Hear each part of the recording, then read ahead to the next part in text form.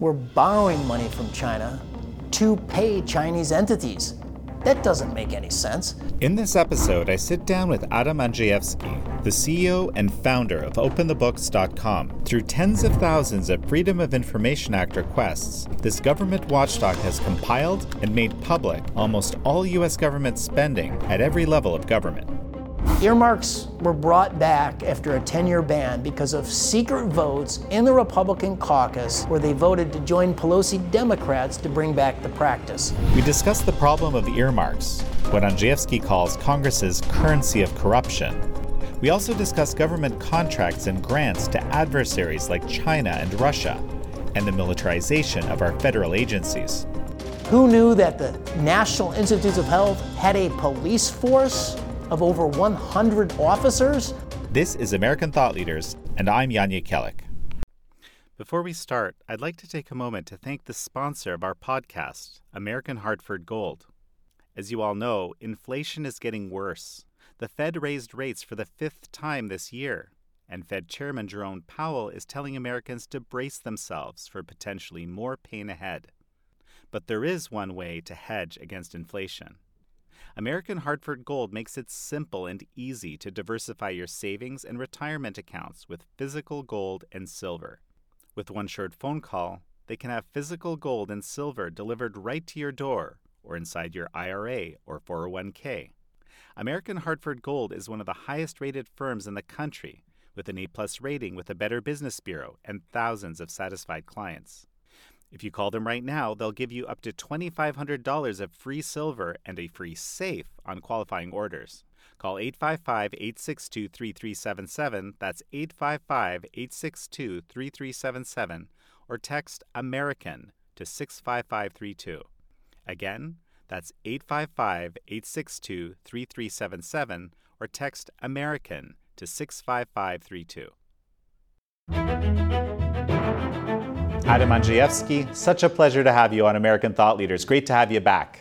Thanks, Jan. Thanks for having me back. Well, you have a lot to talk about, I think. You've been doing some of these amazing reports, with Senator Ernst on China, Russia. You've got this whole piece on earmarks, and the whole earmark world, I'm still sort of struggling to grasp that this exists and functions. Let's start on the China-Russia side. Over the last 5 years, $1.3 billion has gone to China and Russia, and these are adversaries. What sense does that make? So what's going on? Well, it is mystifying. We're borrowing money from China to pay Chinese entities. That doesn't make any sense. So at OpenTheBooks.com, we took a look at the payments to the adversarial nations of China and Russia, and we found $1.3 billion flowed over the course of the last 5 years. Now, the Government Accountability Office, they were charged by Congress at taking a look at the payments into China. They found $49 million. We found $490 million because we actually dug a little deeper. We dug into the subgrants. What nobody can follow is the Tier 2 and Tier 3 subgrants. Those right now aren't even disclosed. So the $1.3 billion just may be the tip of the iceberg. That's wild. And one of the things that you found was $2 million going to the Wuhan Institute of Virology. And we know that was a place where there was bioweapons development being done and, all sorts of gain-of-function experiments and so forth. So it's $2 million since 2014 into the Wuhan Institute of Virology.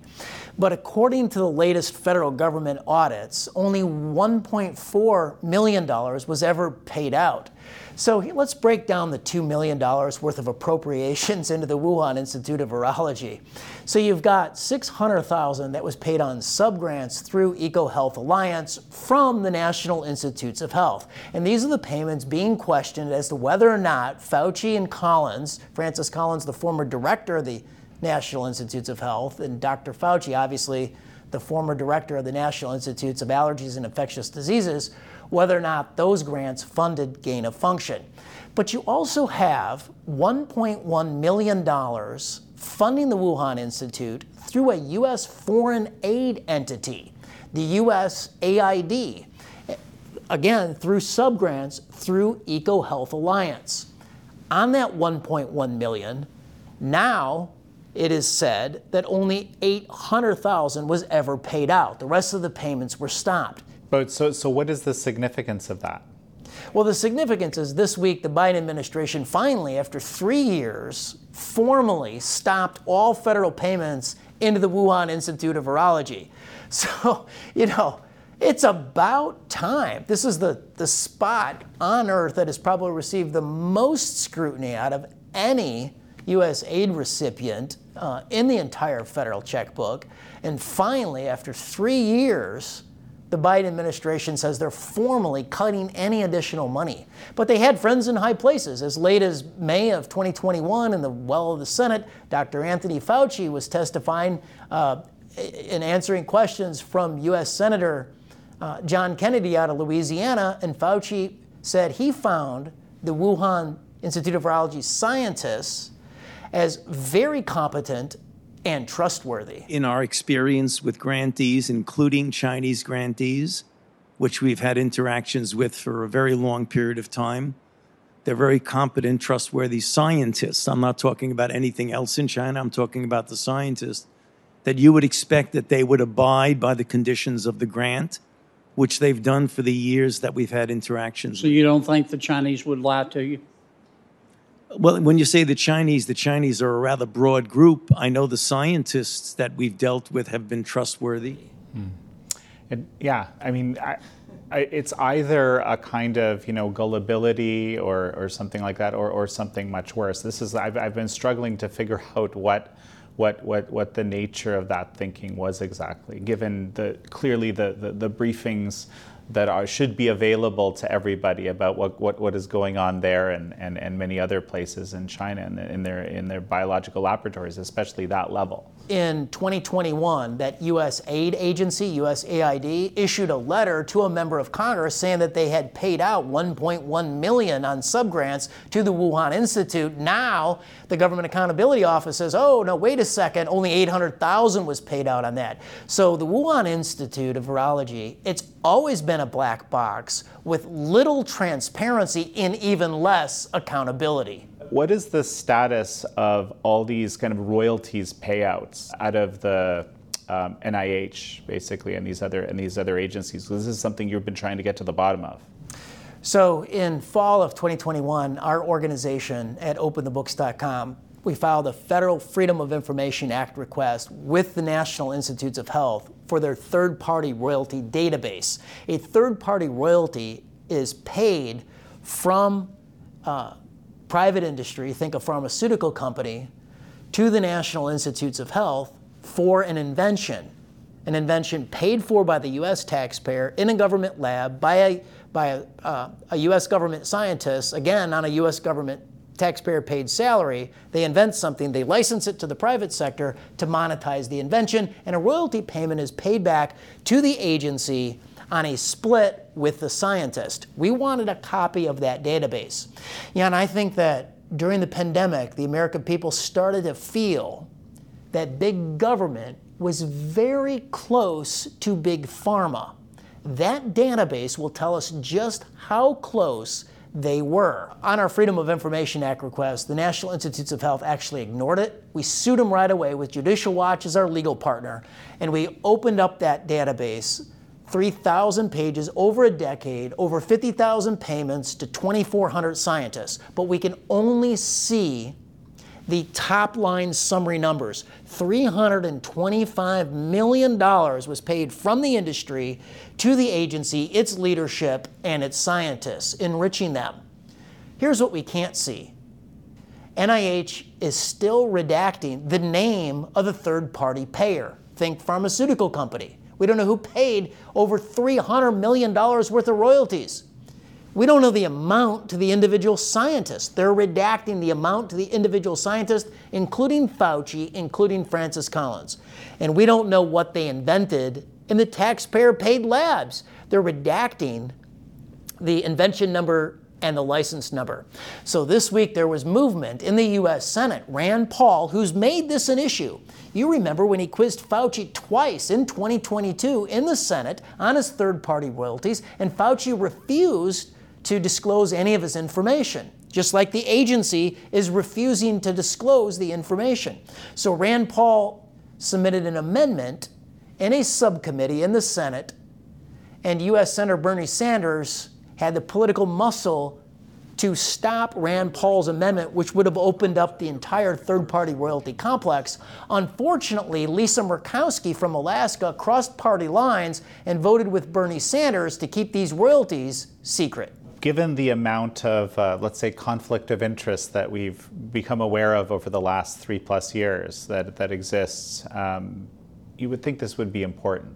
It is important because we know every year the National Institutes of Health, they dole out $32 billion worth of grant making to over 50,000 recipients. And Jan, that buys you a lot of friends, that buys you a lot of allies, it basically buys you the entire U.S. healthcare complex. All the research now we know coming back through the other door is hundreds of millions worth of these third-party royalties over the last decade. We need to see the flow of funds. Every single one of those third-party royalty payments is a potential conflict of interest. Absolutely. So let's go back to this, to the China-Russia, the $1.3 billion over the last 5 years. Maybe offer me a few kind of interesting tidbits that you found out of that.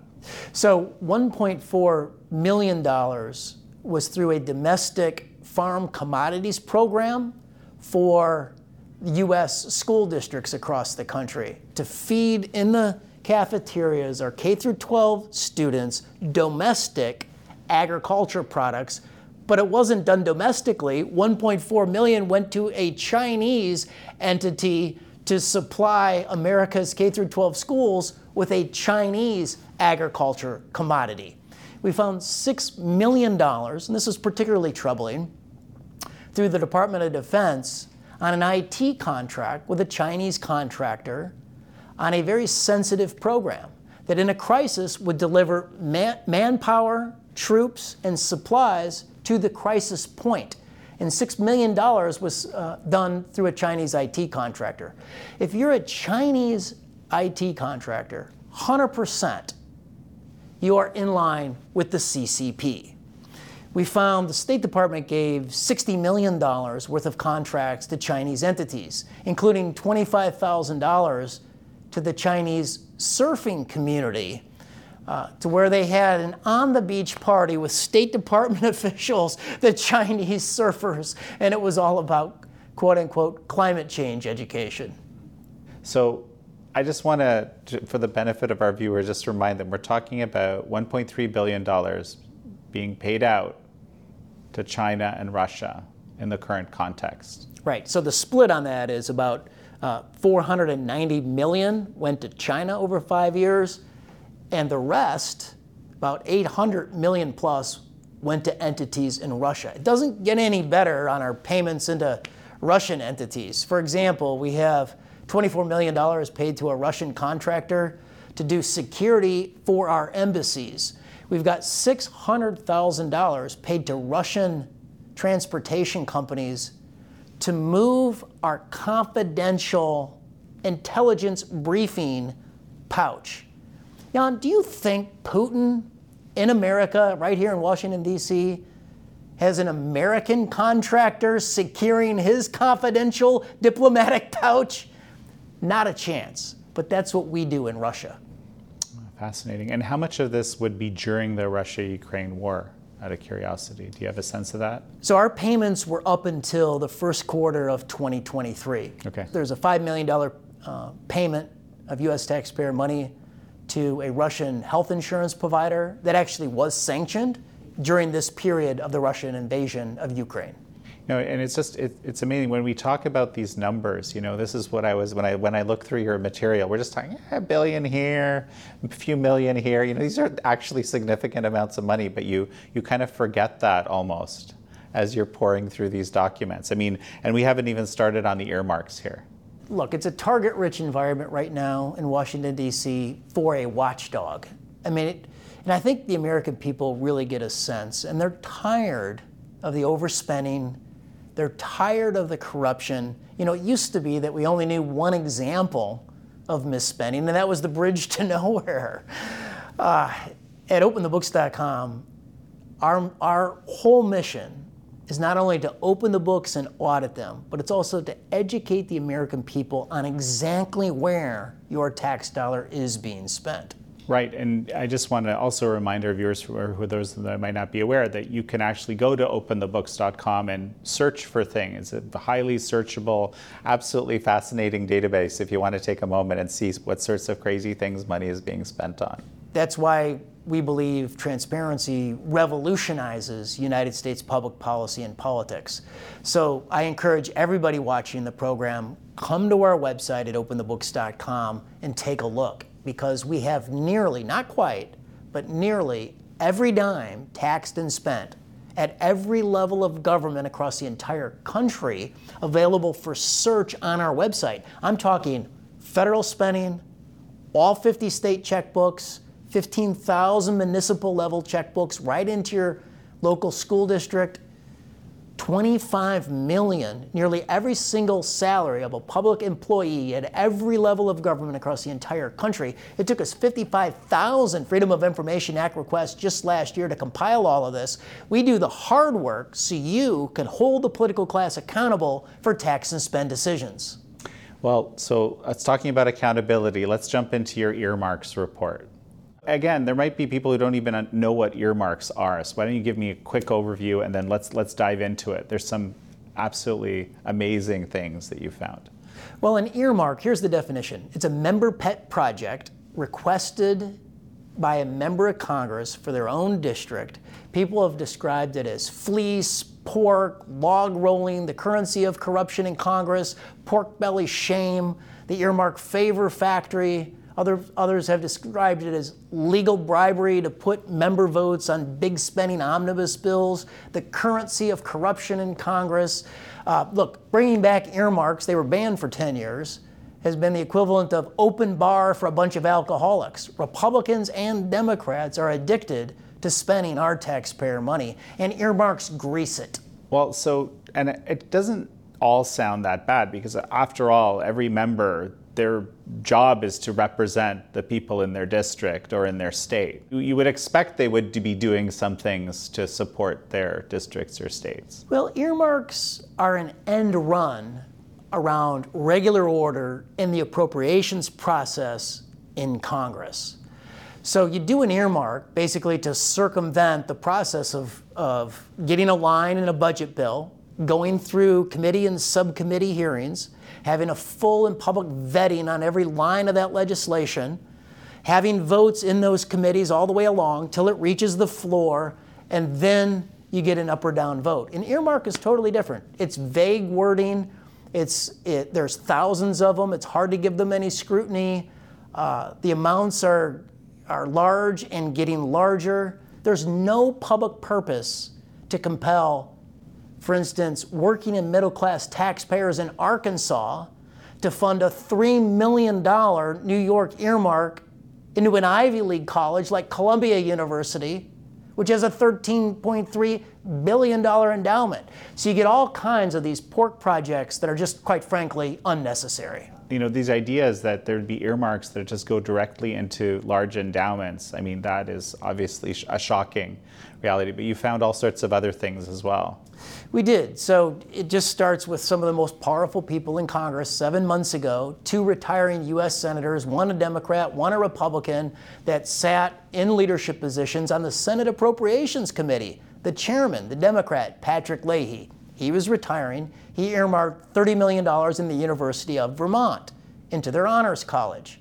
In May, after he retires, just May 2 months ago, the college renames the honors college after Patrick Leahy, the senator. He also received from the University of Vermont, from the president, a permanent position as a presidential fellow at the university. But then Leahy did it again. $34 million earmark into the Burlington International Airport. And then in April, the city council renamed the airport after Patrick Leahy. Okay, so let's go to the Republican, Patrick Leahy's colleague on the Senate Appropriations Committee, Richard Shelby, who is also retiring. He earmarks $50 million to his alma mater, the University of Alabama. The $50 million earmark didn't go for a project. It went into their endowment. They already had $1 billion in their endowment. So Jan, think about this. They borrowed $50 million. All these earmarks are borrowed against the national debt. We borrowed against the national debt to stuff it in the University of Alabama endowment, which was already $1 billion for a school that pays their football coach $11 million a year. So what is the total, budget of earmarks in the last year? Yes, so in the last omnibus spending bill, the bill was $1.7 trillion.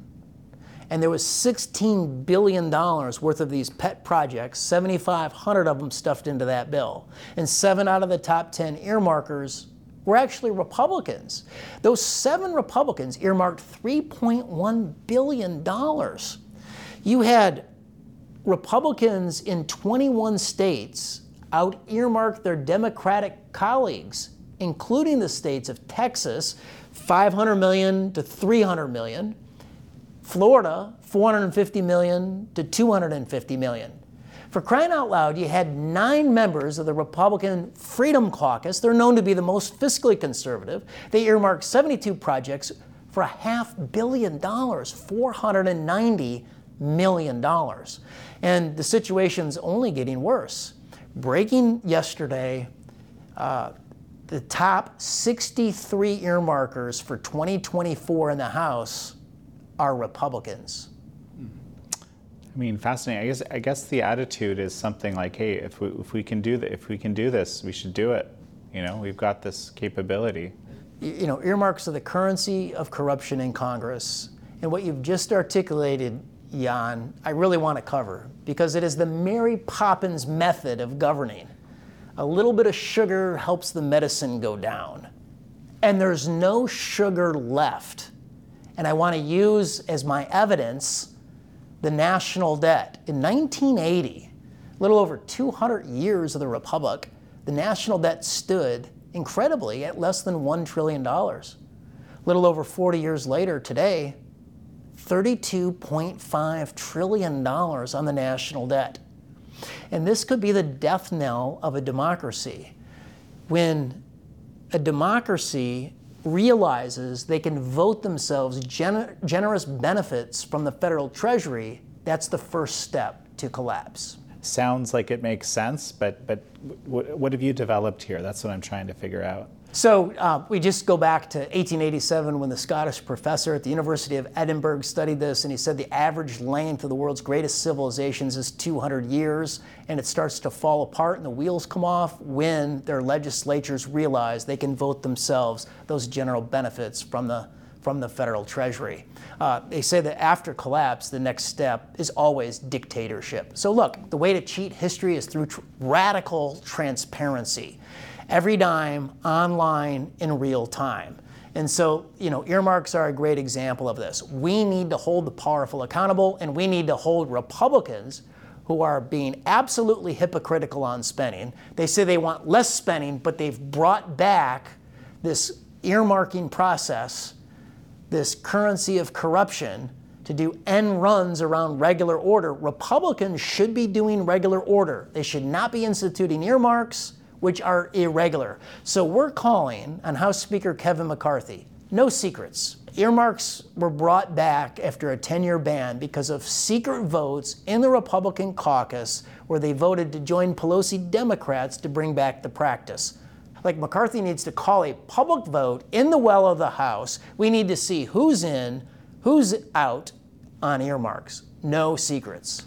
Who in the Republican caucus, McCarthy included, McCarthy doesn't take earmarks personally, but allowed the secret vote for the last 2 years.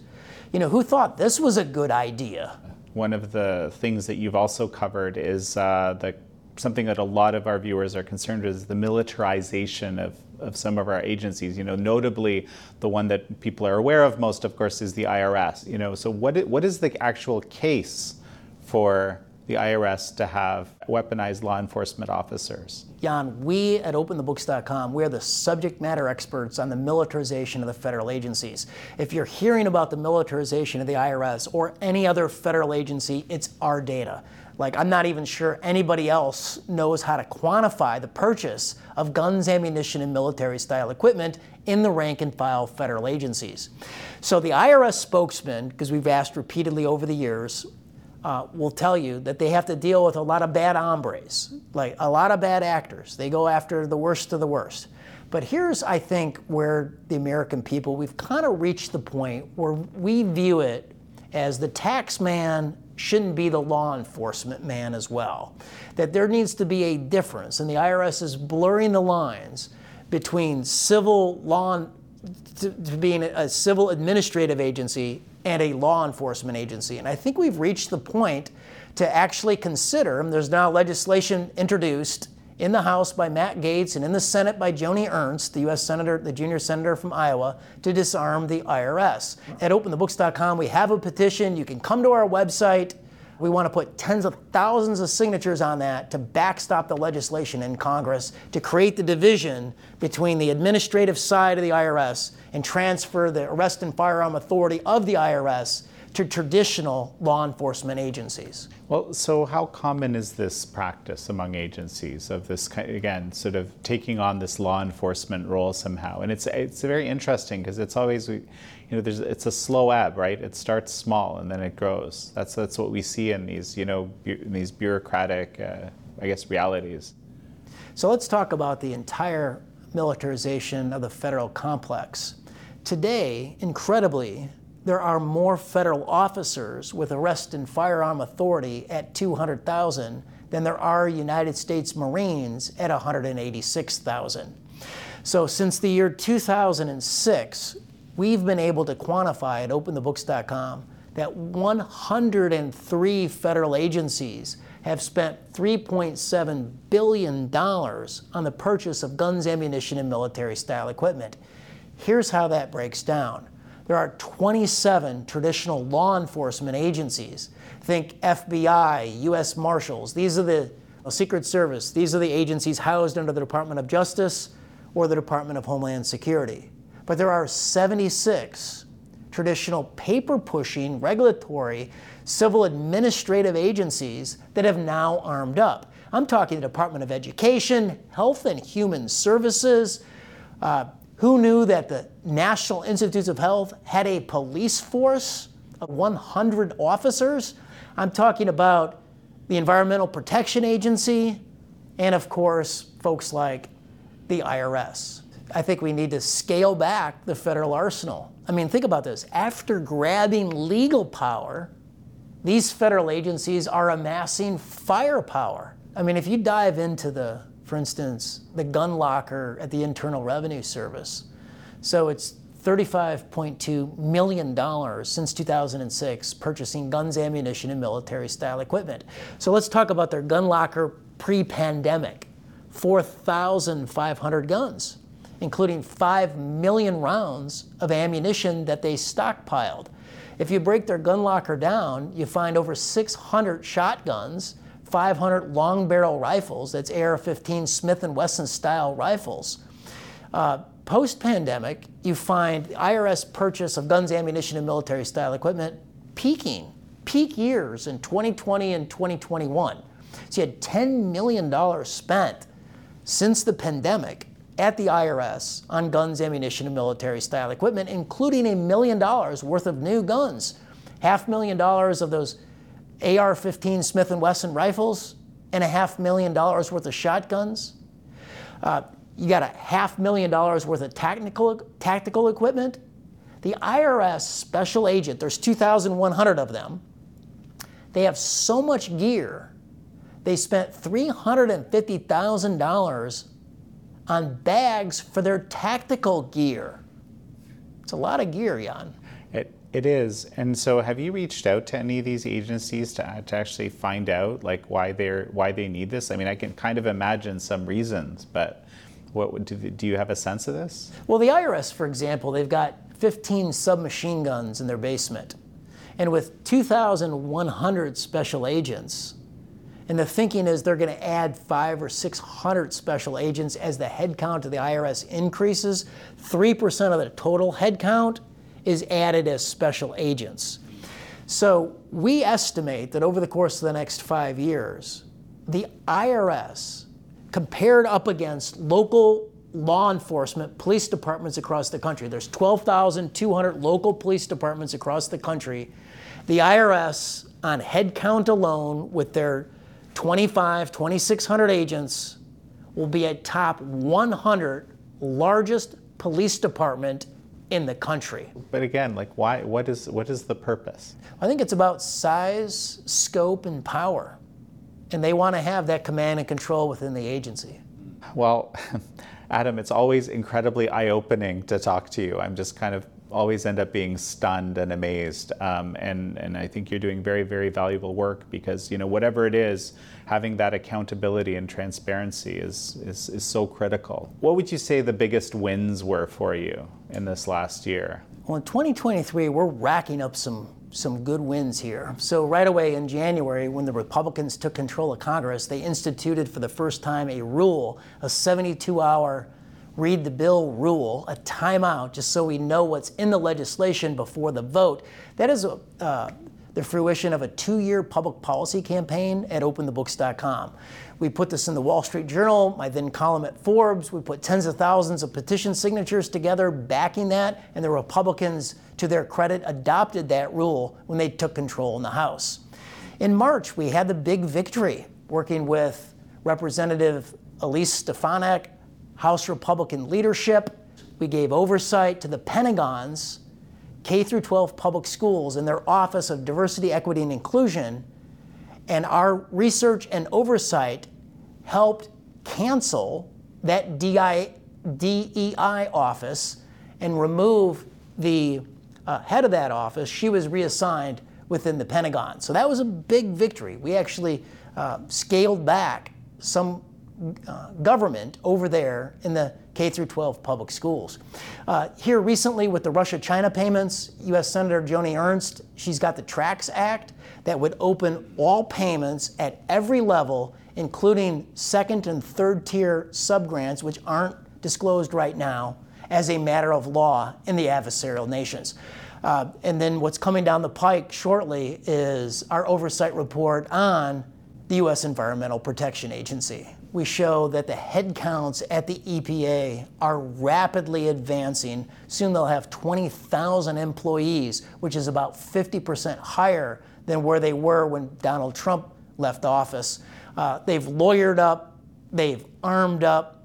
Every year they spend about $150 million between their criminal investigation division and their Homeland Security division. So the flywheel, Jan, it's spinning a lot faster. It is a target-rich environment in Washington, D.C. for a watchdog. Well, Adam Andrzejewski, it's such a pleasure to have had you on.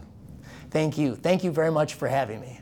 Thank you all for joining Adam Andrzejewski and me on this episode of American Thought Leaders. I'm your host, Andrzejewski.